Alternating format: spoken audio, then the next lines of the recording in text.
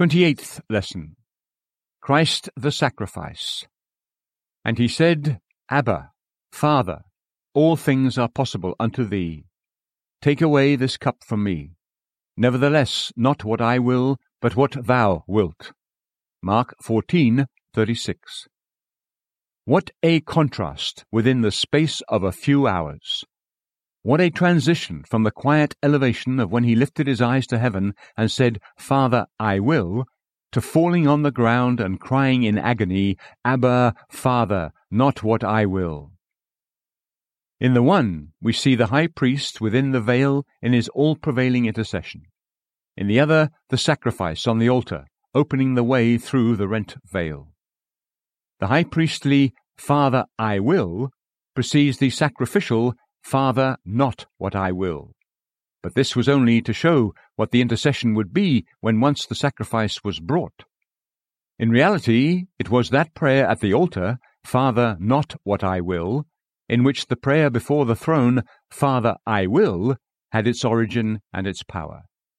It is from the entire surrender of his will in Gethsemane that the high priest on the throne has the power to ask what he will and the right to allow his people to share in that power and ask what they will. For all who learn to pray in the school of Jesus, this Gethsemane lesson is one of the most sacred and precious. To a superficial scholar, it may appear to take away the courage to pray in faith. If even the earnest supplication of the Son was not heard, and the Beloved had to say, Not what I will, how much more do we need to speak in the same manner? And thus, it appears impossible that the promises which the Lord had given only a few hours previously, whatsoever ye ask, whatever ye shall ask, could have been meant literally.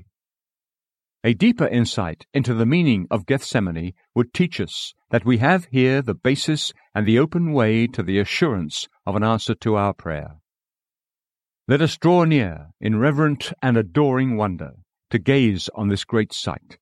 God's Son thus offering up prayer and supplications with strong crying and tears, and not obtaining what he asks. He is our teacher, who will open up to us the mystery of his holy sacrifice as revealed in this wondrous prayer. To understand the prayer, let's note the infinite difference between what our Lord had prayed earlier as a royal high priest and what he seeks here in his weakness.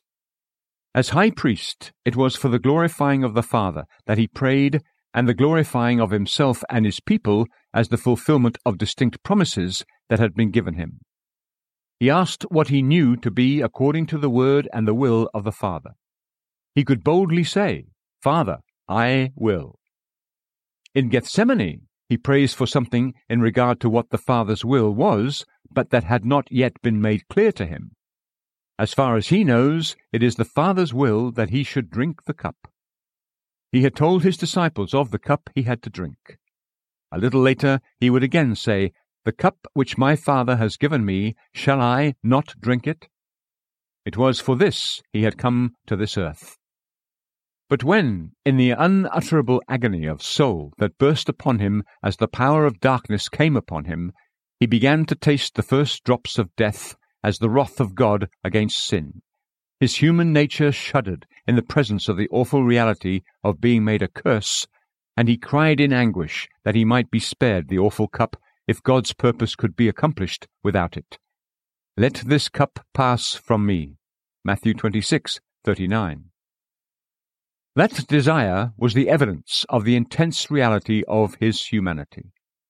The not as I will kept that desire from being sinful, as he pleadingly cries, All things are possible unto thee, and returns again to still more earnest prayer that the cup may be removed. 3 times he repeated, Not what I will, which constitutes the very essence and worth of his sacrifice. He had asked for something that he could not say, I know it is thy will. He had pleaded God's power and love, and then withdrew it in his final, Thy will be done. The prayer that the cup should pass away could not be answered. The prayer of submission that God's will be done was heard and gloriously answered in his victory over the fear and then over the power of death. In this denial of his will, this complete surrender of his will to the will of the Father, is Christ's obedience at its highest perfection. It is from the sacrifice of the will in Gethsemane that the sacrifice of the life on Calvary derives its value. Scripture says that he learned obedience and became the author of everlasting salvation to all who obey him. Because he became obedient unto death in that prayer, even the death on the cross, God has highly exalted him and given him the power to ask what he will. It was in that "Father, not what I will" that he obtained the power for that "Father, I will." It was by Christ's submission in Gethsemane to not have his will done that he secured for his people the right to say to them, "Whatsoever ye shall ask." Let's look again at the deep mysteries that Gethsemane offers to our view. There is the first: the Father offers his well-beloved the cup of wrath. The second: the Son, always so obedient, yet implores that he may not have to drink it. The third: the Father does not grant the Son his request, but still gives the cup. And then the last: the Son yields his will, is content that his will is not done, and goes out to Calvary to drink the cup. O Gethsemane, in you I see how my Lord could give me such unlimited assurance of an answer to my prayers. As my guarantee, he won it for me by his consent to have his petition unanswered. This is in harmony with the whole scheme of redemption. Our Lord always wins for us the opposite of what he suffered. He was bound that we might go free. He was made sin that we might become the righteousness of God. For he has made him to be sin for us, who knew no sin, that we might be made the righteousness of God in him. 2 Corinthians 5:21. He died that we might live. Who, Jesus, died for us, that whether we watch or sleep, we should live together with him. 1 Thessalonians 5:10. He bore God's curse, that God's blessing might be ours. He endured the not answering of his prayer, so that our prayers might find an answer. Yes, he said, "Not as I will," that he might say to us, "If ye abide in me, ye shall ask what ye will, and it shall be done unto you." Yes, the words "if ye abide in me" in Gethsemane acquire new force and depth. Christ is our head, who, as our guarantee, stands in our place and bears what we would have forever borne. We deserved for God to turn a deaf ear to us and never listen to our cry. Christ came and suffered this for us. He suffered what we deserved. He suffered for our sins beneath the burden of that unanswered prayer. But now his suffering benefits me. What he has borne is taken away from me. His merit has won for me the answer to every prayer, if I abide in him. Yes, in him, as he bowed in Gethsemane, I must abide. As my head, he not only suffered once for me, but he also forever lives in me. He breathes and works his own disposition in me, too. The eternal Spirit, through whom he offered himself unto God, is the Spirit that dwells in me too, and makes me a partaker of the very same obedience and the same sacrifice of the will unto God. That Spirit teaches me to yield my will entirely to the will of the Father, to give it up even unto death, and in Christ to be dead to it. Whatever is my own mind, thought, and will, even though it is not directly sinful, he teaches me to fear and flee.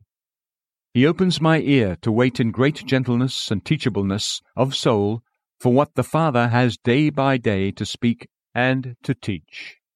He reveals to me how union with God's will in his love is union with God himself, how entire surrender to God's will is the Father's claim, the Son's example, and the true blessedness of the soul.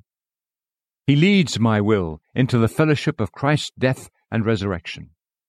My will dies in him to be made alive again. He breathes into it as a renewed and quickened will and a holy insight into God's perfect will. It is a holy joy in yielding itself to be an instrument of that will, and a holy liberty and power to lay hold of God's will to answer prayer. With my whole will, I learn to live for the interests of God and His kingdom, to exercise the power of that will, crucified but risen again, in nature and in prayer, on earth and in heaven, with men and with God. The more deeply I enter into the "Father, not what I will" of Gethsemane, and into Him who spoke those words, and abide in Him, the fuller my spiritual access will be into the power of His "Father, I will." The soul experiences that it is the will which has become nothing, that God's will may be all, that now becomes inspired with a divine strength to will what God wills, and to claim what has been promised in the name of Christ. Oh, let us listen to Christ in Gethsemane as He calls, "If ye abide in me, and my words abide in you, ye shall ask what ye will, and it shall be done unto you." Being of one mind and spirit with Him in His giving up everything to God's will, and living like Him in obedience and surrender to the Father, is abiding in Him. This is the secret of power in prayer. Blessed Lord Jesus, Gethsemane was your school where you learned to pray and to obey.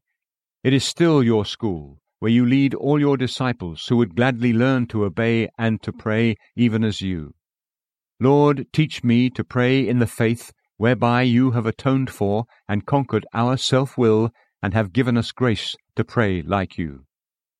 O Lamb of God, I would follow you to Gethsemane, to become one with you, and to abide in you as you yield your will unto the Father, even unto death. With you, through you, and in you, I do yield my will in absolute and entire surrender to the will of the Father. Conscious of my own weakness and the secret power with which self-will would assert itself and take its place on the throne, I claim in faith the power of your victory. You triumphed over it and delivered me from it. In your death I would live daily. In your life I would die daily. Abiding in you, let my will, through the power of your eternal Spirit, be the tuned instrument which yields to every touch of the will of my God. With my whole soul do I say, with you and in you, Father, not as I will, but as thou wilt.